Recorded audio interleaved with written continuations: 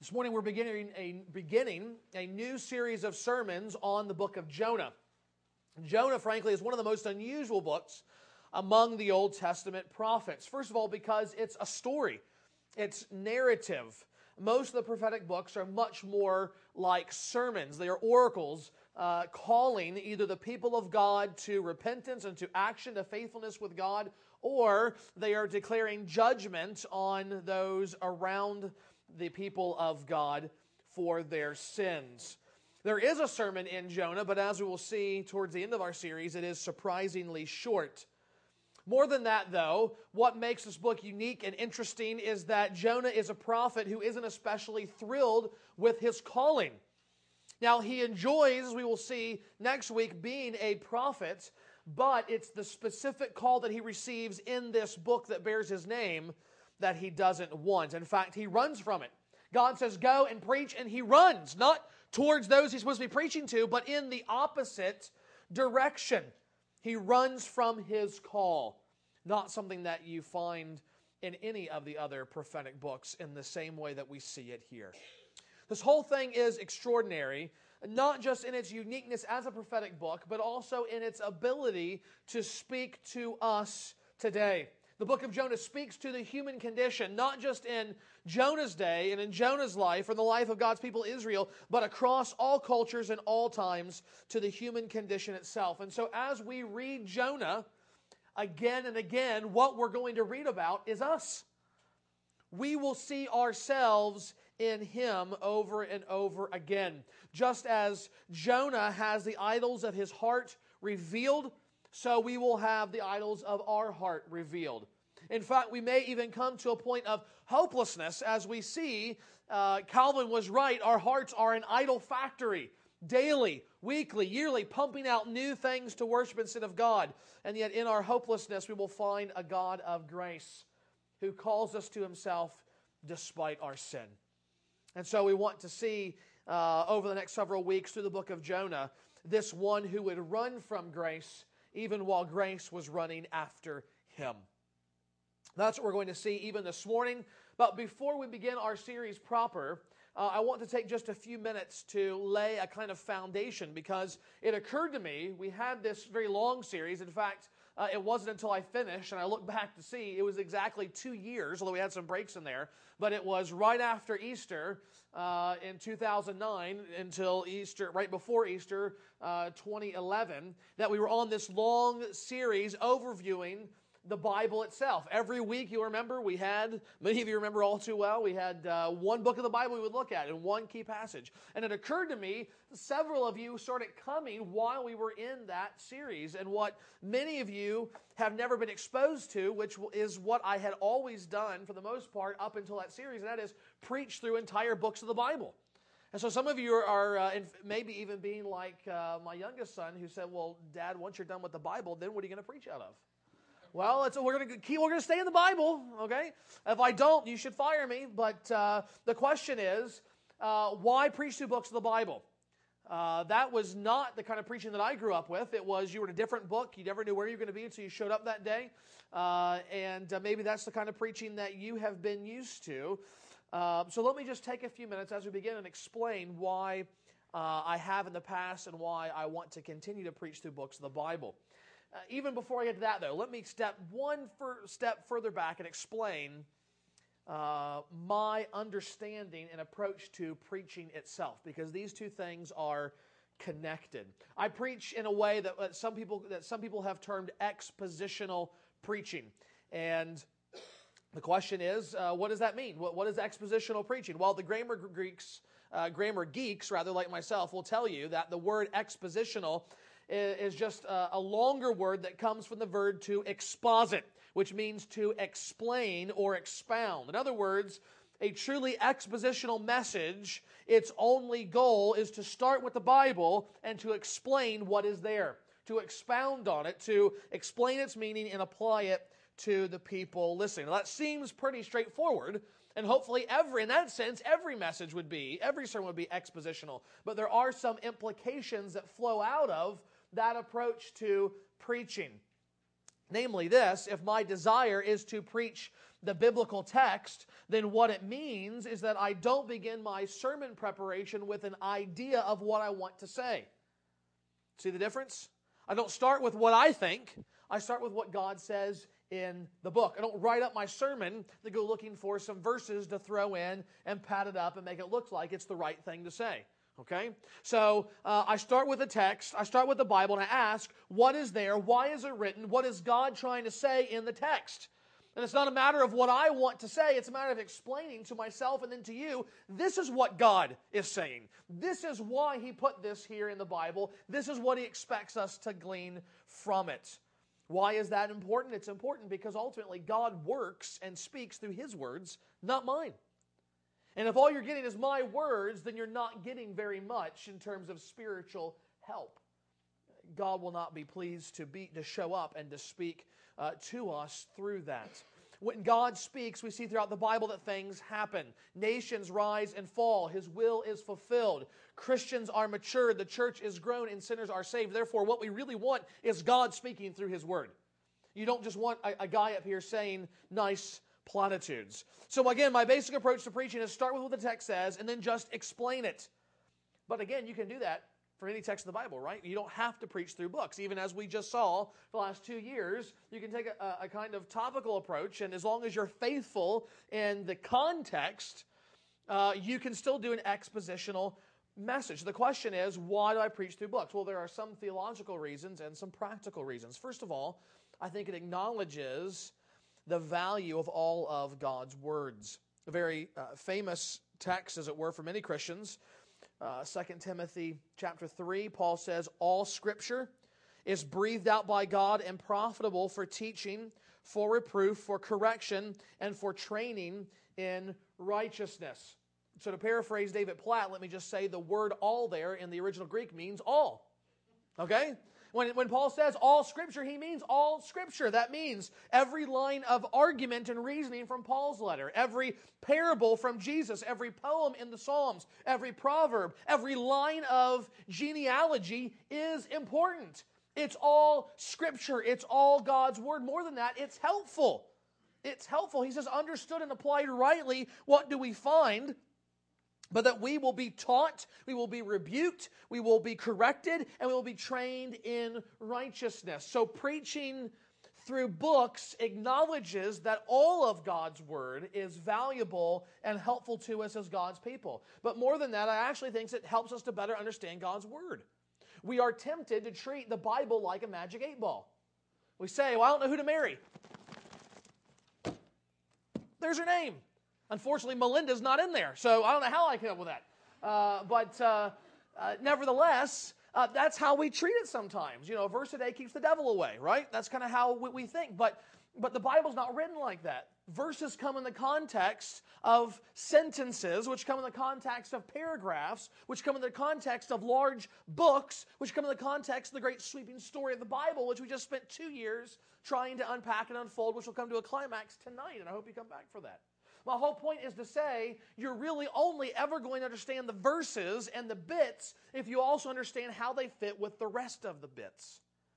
So we're trying to not just look at the trees, we're trying to see the forest as well. I don't think it's inherently wrong to preach from different books of the Bible each week. I'm just convinced over the long haul, preaching through books is better. You're going to understand the Bible better. You're going to see how it fits together better. You're going to understand better how to interpret it when you're reading it for yourself. There's many historical examples of preaching through books. Some of the earliest Christians, like John Chrysostom and Augustine, preached through books, as not to mention the reformers like Calvin, along with many modern preachers whose ministries have borne long-serving fruit in people's lives. And I think that leads us to the last thing, and that is this. There are some practical benefits for the preacher as well. What are the benefits to me as a preacher, and in some sense to you as a congregation? First of all, preaching through books prevents what is sometimes called Saturday night fever. Okay? I'm not sitting at my desk on Saturday night saying, I need a text. What am I going to preach from tomorrow? In fact, if you read Spurgeon's autobiography, one of the greatest preachers ever, his approach was not to preach through books. It was, all over the place. And he says in his autobiography, he would sit on Saturday afternoon, and he would come to a text, and he would write up an outline. And then he would think, no, that's not what I want to preach on. And he would crumple up and throw it in the trash bag. And then he would do it over and over and over again. And as one pastor said, he probably threw away more good outlines than I've ever come up with in my whole life. And so why didn't someone just say, dude, just preach through Ephesians sometime? But he would literally just be beside himself, not knowing what to preach. He would go and ask his wife, what should I preach on tomorrow? And she would be like, hey, you're the preacher. You figure it out, so preaching through books of the Bible means you know. You ended on verse 12. Next week, you're going to start with verse 13.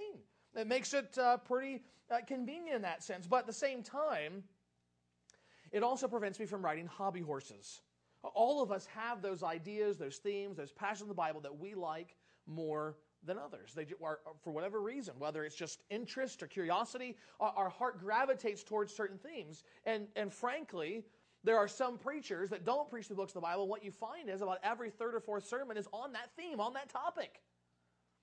And so, there's a very famous story told of an old Baptist minister who was preaching from Genesis chapter 3, where the fall has occurred, and the verse was, Adam, where art thou? And his points were something like, where Adam came to be, why God was seeking him, where he was found, and finally a few words on baptism. Obviously, the guy had a thing that he liked, right? But if I have to preach through all the book, I don't get to ride hobby horses. I don't get to kind of steer the ship and say, well, I really like this. I want to preach on this a lot. No, I have to do what Paul says, and that is preach the whole counsel of God. Along with that, frankly, there are some tough passages in the Bible, and I can't duck them if I'm preaching through books. I can't come to a passage on homosexuality or on divorce or on some hot-button issue in our culture and be like, I'll just skip that. Can't do it, because I've done Matthew chapter 1, 2, 3, 4, 5, 6, 7, 8, 9, 10, and there it is in chapter 11. And if I just skip to 12, you're going to say, hey, wait a second here. What happened to 11?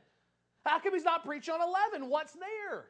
It may not even just be hot-button issues. It could just be, frankly, a very difficult text. I remember preaching in the book of Acts over 2 years ago. And I hit towards the end in the chapter 21, 22, and I was just like beside myself and saying, what is going on here? How am I supposed to understand this and what Paul is doing? And I actually emailed one of my seminary professors and said, man, all the commentaries disagree. What's going on? And he says, well, John, the commentaries disagree because it's a hard text. Guess what? I couldn't duck it or dodge it.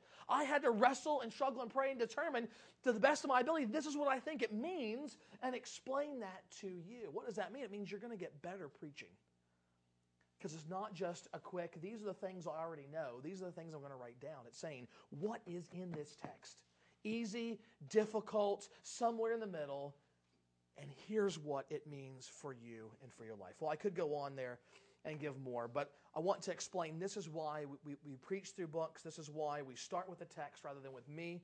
I think this is both honoring to God and helpful to you. And so we'll be doing this for the next several weeks as we go through the book of Jonah, where our attention will be turned now. This morning we're going to focus on the first 3 verses of this book. And what we'll see here are really, in kind of seed form, 3 major themes that will go not just here at the beginning, but really all through the entire book. These opening verses lay a foundation for the rest of the story, and not just the story, but also the truth behind the story that God wants us to understand. So follow along as I read, beginning at chapter 1, verse 1 of the book of Jonah. Now the word of the Lord came to Jonah, the son of Amittai, saying, Arise, go to Nineveh, that great city, and call out against it, for their evil has come up before me. But Jonah rose to flee to Tarshish from the presence of the Lord. He went down to Joppa and found a ship going to Tarshish. So he paid the fare and went on board to go with them to Tarshish, away from the presence of the Lord. May God bless the reading of His word. Even again in these verses, we see the themes that are going to surface as we go through the rest of the book's chapters. All of them point us to the God of the Bible. The God who was acting and speaking not just in the life of Jonah, but even in the life of us and our family and our church today. And so we want to see three things about this God. First of all, we want to see His authority. We want to see the authority of God. The authority of God.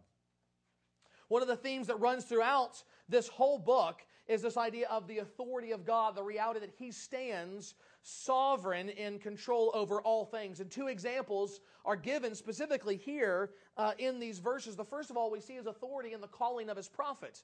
In the calling of His prophet. The book opens with a familiar phrase, now the word of the Lord came to.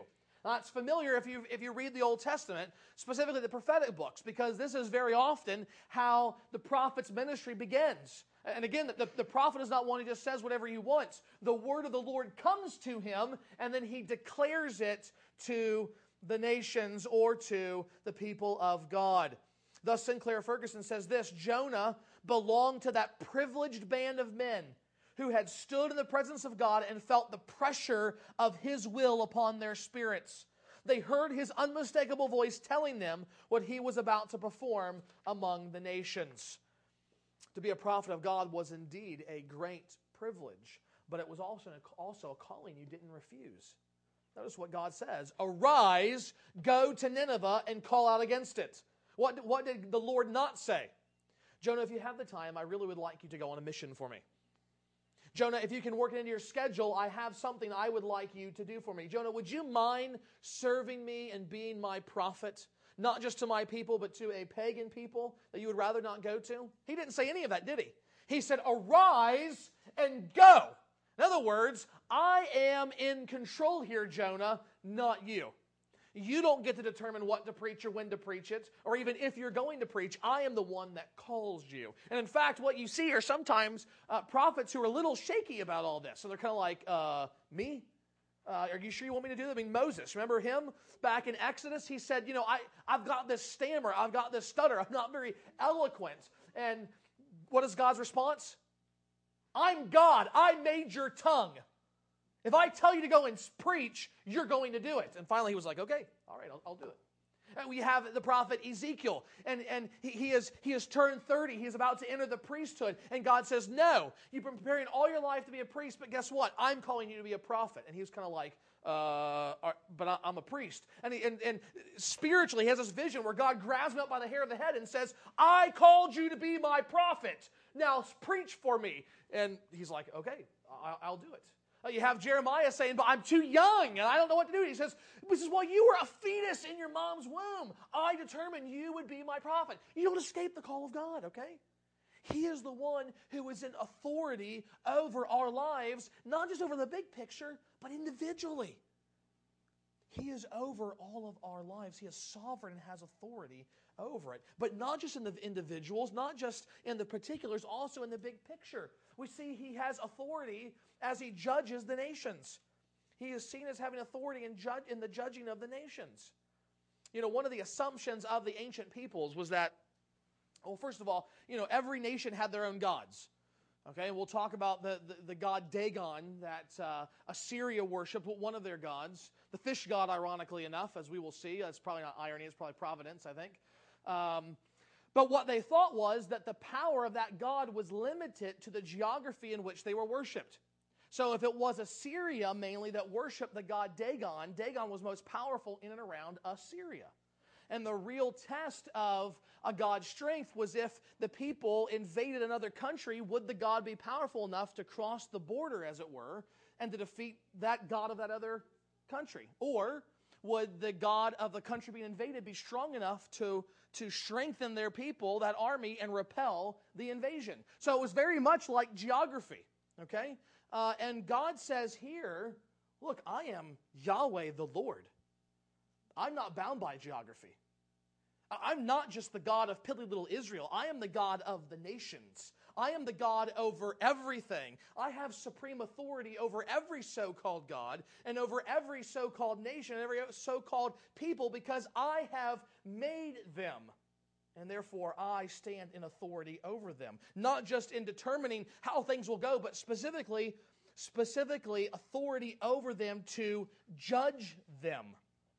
what does he say? He says, I have judged you, and you have been found evil in my sight. So God is not just an authority over us to tell us where we should go and what we should do, but he is also a moral authority over our lives, uniquely equipped to pronounce an accurate and just determination of our character. Now, frankly, here's where most of us begin, whether overtly or not, we begin to bristle because we inherently dislike authority. We don't like it when people tell us what to do or where to go or how to dress or anything else. We don't like rules. We rebel against rules.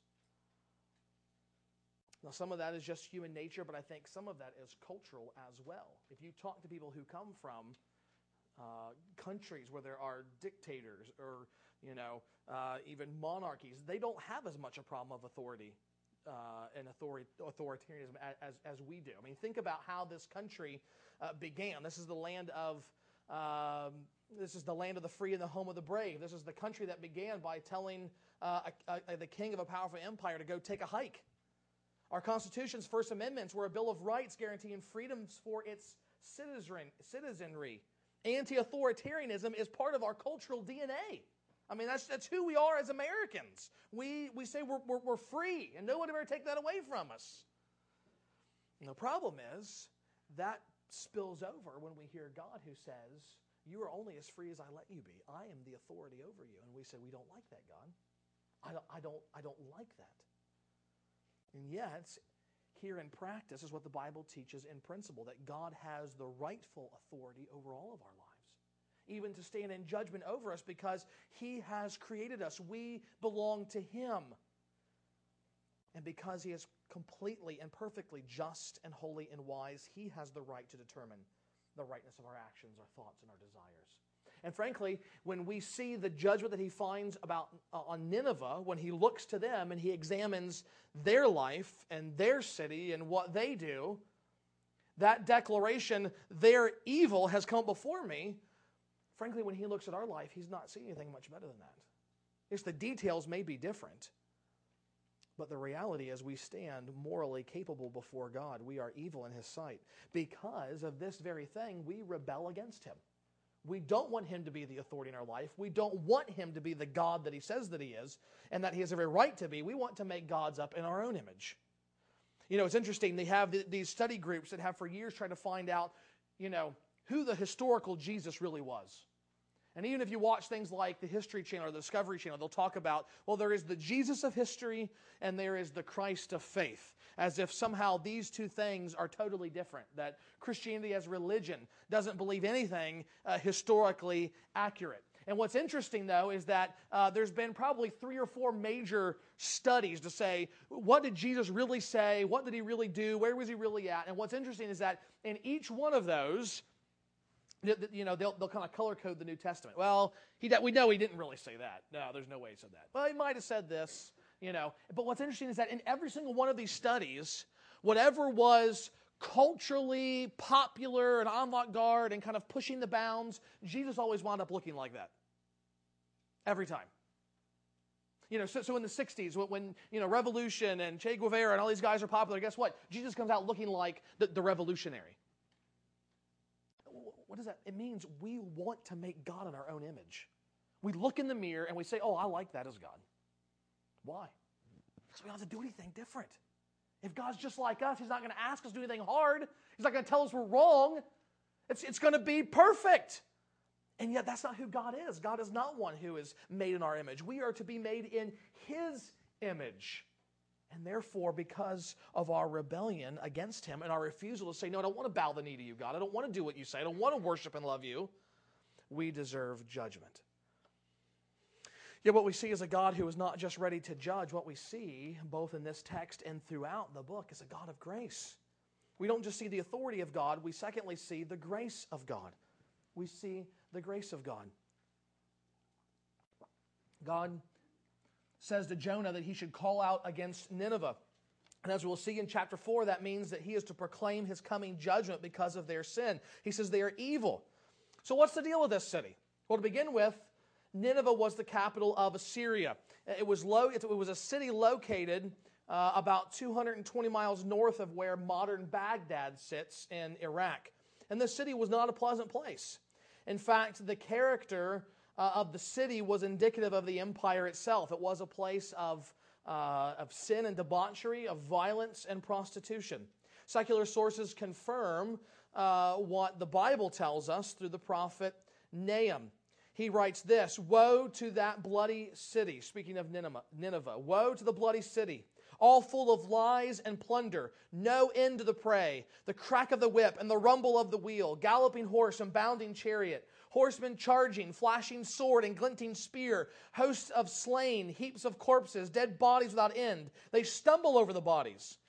And all for the countless whorings of the prostitute, graceful and of deadly charms, who betrays nations with her whorings and peoples with her charms." I don't think that's a place you want to go on vacation next year. And God says, not only does he have the authority to judge the city, he has cause. I mean, you look at that and you say, yeah, God's judgment be upon him, right? I mean, no place should be bloodthirsty to the point of just endlessly destroying the nations around them, dropping bodies in the streets so that you have to walk over a corpse to go to the grocery store. I mean, it's just no good. It's no good. And yet, in sending the prophet to say judgment is coming, he is actually showing them grace. Now, what is grace? Well, grace is simply getting what we don't deserve to get. It's the handmaiden of mercy, which is not getting what we deserve to get. Nineveh deserves judgment. For all her wickedness and evil, it would have been just for God to pour out his wrath, to wipe them out. Yet God sends Jonah to them. He tells them that judgment is coming. Go to Nineveh, that great city, and call out before it. Explain, your evil has arisen my wrath. But as we will see, this is not just a declaration of coming judgment. This is also an offer of hope.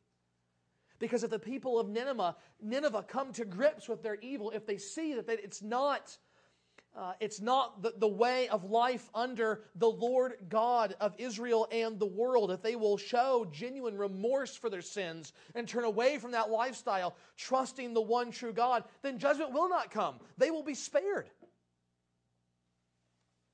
Well, there's something that persists even to this day, maybe not with the people of this church, but with other people, and it's this idea that somehow God was always mean and angry in the Old Testament, but nice and loving in the New. And even, famous Bible teachers, you still have this hint of it. And I think part of it's because of these passages like this, where God declares his judgment on sin. But we have to understand that God doesn't change. God doesn't change over time. He is who he is perfectly. And so if God is loving and merciful and gracious in the New Testament, then he was like that in the Old Testament. He doesn't change as you flip the pages of the Bible or go across the years of time. In fact, even way back in the Exodus, the second book of the Bible, when God reveals his goodness in a unique way to Moses, he declares who he is. He says, "I am the Lord God, a God merciful and gracious, slow to anger and abounding in steadfast love and faithfulness, keeping steadfast love for thousands, forgiving iniquity and transgression and sin, but who will by no means clear the guilty." God is a God of grace even here. It's this grace that runs through the whole Bible and the 4 chapters of Jonah. Interestingly enough, in verse 1, we're told Jonah is the son of Amittai. Now, that's surely either his dad or one of his ancestors, and yet interestingly enough, Amittai means faithfulness. Faithfulness. God is going to be faithful to his character in this book. Though Jonah will show himself unfaithful to God, unfaithful to his calling, even unfaithful to God's grace, God himself will be faithful. Faithful to his word, faithful to his character as one of grace. But all this kind of raises a question, doesn't it? Even in God saying he's going to forgive iniquity and sin, he's going to clear the transgressor, and yet in the very last line he says, but he will by no means clear the guilty. Well, if we've committed sin and iniquity, aren't we guilty? How can God say he's going to be just and punish the guilty, and then he's also going to forgive the guilty? What does that look like? How can he be faithful to his character and say, I'm going to judge evil, I'm going to put a stop to it, I'm going to end it, but then offer to forgive Nineveh if they'll just turn and look to him and ask for forgiveness? How does that work? How can God really be just? How can he be faithful and consistent in his character? Isn't there a problem here? And of course, If you've been a Christian for any length of time, you know the answer is yes, there is a problem. God can't just forgive sins. If my son does something bad, if he knocks something over and breaks something, I can just forgive him. I can write it off. I can say, I will pay for the thing you've broken and buy another one. There's a sense in which God can't do that. He can't just say, well, don't worry about it. No, He's God.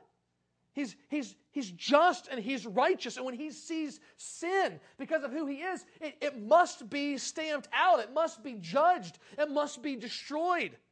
Or else He's not a just God. And yet He proves Himself just by both judging sin and forgiving sinners. This is why He sent Jesus Christ. This is what we just celebrated and remembered at the table. God forgives our sin and rebellion, the making of gods in our own image, because though we deserve to have His judgment poured out on us, He sent Christ as our substitute that it might be poured out on Him. And to receive this forgiveness, then, what do we do? But what Nineveh did, as we will see, and that is renounce their gods and look to Christ in faith, believing He really is the Savior. That He came to bear the judgment we deserve before God.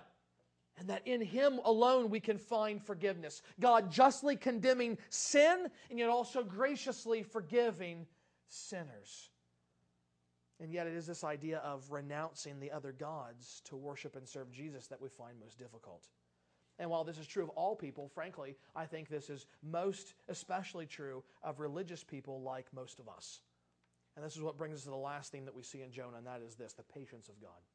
We've seen the authority of God, we've seen the grace of God, but we will also today and in the coming weeks see the patience of God. Now the word of the Lord came to Jonah, the son of Amittai, saying, Arise, go to Nineveh, that great city, and call out against it, for their evil has come up before me. But Jonah arose to flee to Tarshish from the presence of the Lord. He went down to Joppa and found a ship going to Tarshish. So he paid the fare and went on board to go with them to Tarshish, away from the presence of the Lord. I hate saying the word Tarshish, just so you know, especially that many times.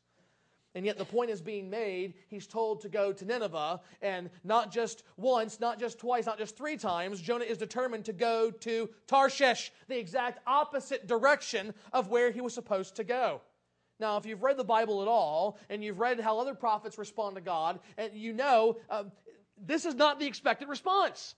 This is not just something that happens every day. It's not as if Jonah is just saying, well, you know, I don't know, I don't really like this mission. Can you send me somewhere else? No, he is saying, forget it. You want me to go east, and I'm going west. You want me to go and preach, and I'm not going to preach at all. In fact, it's not as if I don't want the mission. He says, I don't want you. I mean, isn't that what the text says? He was fleeing away from the presence of the Lord. That's not just the mission. That's the Lord Himself. Jonah has said, God, I'm fed up with you. I don't want to be your prophet. I don't want to be on your mission. I don't want you. I'm out of here. Now, based on what we have already seen of God's authority and God's grace, I think the old plantation song from the 1800s sums it up very nicely when they sing this: Jonah was a fool and as stubborn as a mule. I mean, what is he thinking? Does he really think he's going to run from God? Do you think that's going to be the end of it? He's going to get in the ship and God's going to say, okay, whatever. But more than that, why would he run from God? Why would he run from God? The answer is simply this: Jonah was fine with God being God as long as He was the God He wanted him to be. Jonah was fine with the Lord being God of his life as long as the Lord was the kind of God He wanted him to be. If you are a Christian, mark that well, because frankly, that's our problem. It's a lot of people's problem. It's all people's problem. But it is especially our problem, because we can confess all the right things. We can have genuine faith in Christ, and yet when God does something, we think, oh, I wouldn't have done it that way. And we get all bent out of shape, and we get irritated, and we get bitter, and guess what? We're Jonah all over again. Jonah doesn't want God to be who God is. If you've ever read Herman Melville's classic novel, Moby Dick, you'll know there is this scene where Ishmael, the main character, goes to the whaleman's chapel on a Sunday night, and he hears a sermon on Jonah. It's interesting. I've never read Moby Dick before, but there's a whole sermon just right in the book about the book of Jonah, and it's very interesting. But one specific point I want to draw to your attention is right from the very beginning where the chaplain says, this is what Jonah is all about. So listen to what he says. What is this lesson that the book of Jonah teaches? Shipmates, it has a two-stranded lesson. A lesson to us all as sinful men, and a lesson to me as a pilot of the living God. Pilot is his sailor term for pastor. As sinful men, it is a lesson to us all because it is a story of the sin, hard-heartedness, suddenly awakened fears, the swift punishment, repentance, prayers, and finally deliverance and joy of Jonah. As with all sinners among men, the sins of this son of Amittai was in his willful disobedience of the command of God. Never mind now what that command was or how conveyed, but it was a command which he found a hard command. But all the things that God would have us do are hard for us to do. Remember that. And hence, he oftener commands us than endeavors to persuade. And here's the money quote. If we obey God, we must disobey ourselves. And it is in this disobeying ourselves wherein the hardness of obeying God consists. Did you get that? If we obey God, we must disobey ourselves. And it is in this disobeying ourselves wherein the hardness of obeying God consists. I mean, I have no idea. I have to read more. Stay tuned for further weeks. But if Melville's not a Christian, he understands sin well. He understands sin well, even the sin of Christians. This is the heart of his sin. It's at the heart of our sin. We want to be God. And if we're going to let God be God and not us, then we have to renounce our own aspirations for control and authority. We have to renounce our wisdom and sense of right and wrong. We have to renounce trying to save ourselves and let Him save us. If we're going to obey God, we have to disobey ourselves. Jonah runs away from the mission at hand because he simply doesn't want to show grace to the Ninevites. That's what it comes down to. And we'll see it very clearly at the end of the book.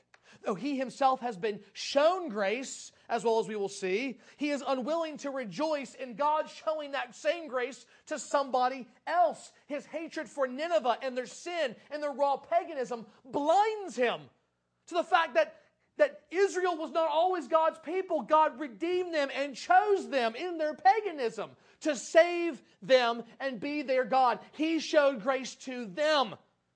And yet Jonah does not desire it to be shown to anyone else. And yet, in all of this, God is patient with Jonah. He doesn't immediately cast him off as a prophet, nor brings judgment upon him for his disobedience, though he could have. Instead, he patiently pursues his prophet, showing him grace firsthand again and again, so that Jonah's own heart can be changed. That he can not just be the recipient of grace, but he can understand what it means to show grace to others. It's in this that we should have joy, because it signals to us that God is going to be patient with us as well. That when God saves us, when He redeems us, when He gives us new life, He calls us to faith in His Son, Jesus Christ, and He says He is now your Savior and your Lord. He is your King. We don't immediately get rid of our sin. It doesn't just, the effects of God's judgment hanging over us are gone. The power that it once had over us to enslave us is gone. And yet we still have a sinful heart. We still have sinful habits.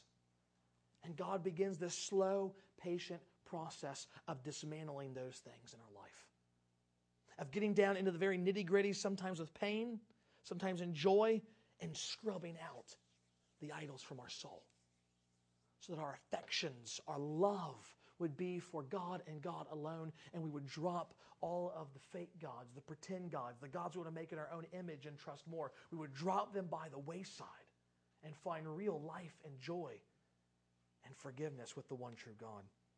This morning we all face the same dilemma as Jonah in one way or another. Either way, we are running from the grace that God offers in the gospel, or we are refusing to renounce our sin and our feeble, futile attempts to save ourselves.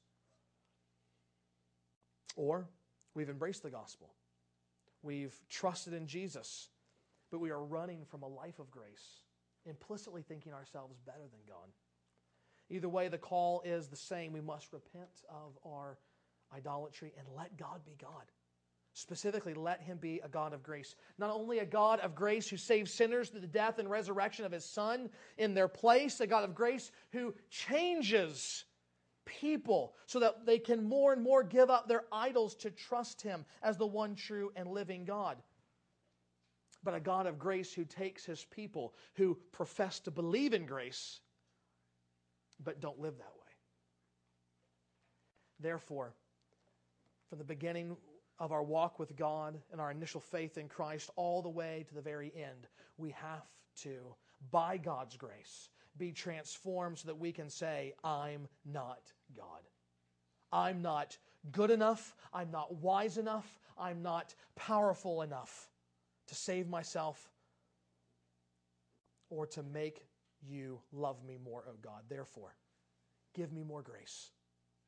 And when we pray that, let us not run from it like Jonah, but let us embrace it and be changed. Heavenly Father, we are thankful, God, for your word, even in this example that we see in Jonah, which is not one to emulate. It nevertheless stands as a signpost of the one that we should emulate, the true prophet, your Son, who did not run from the task, but willingly embraced going towards sinners. Not just to preach to them, but to die for them and save them.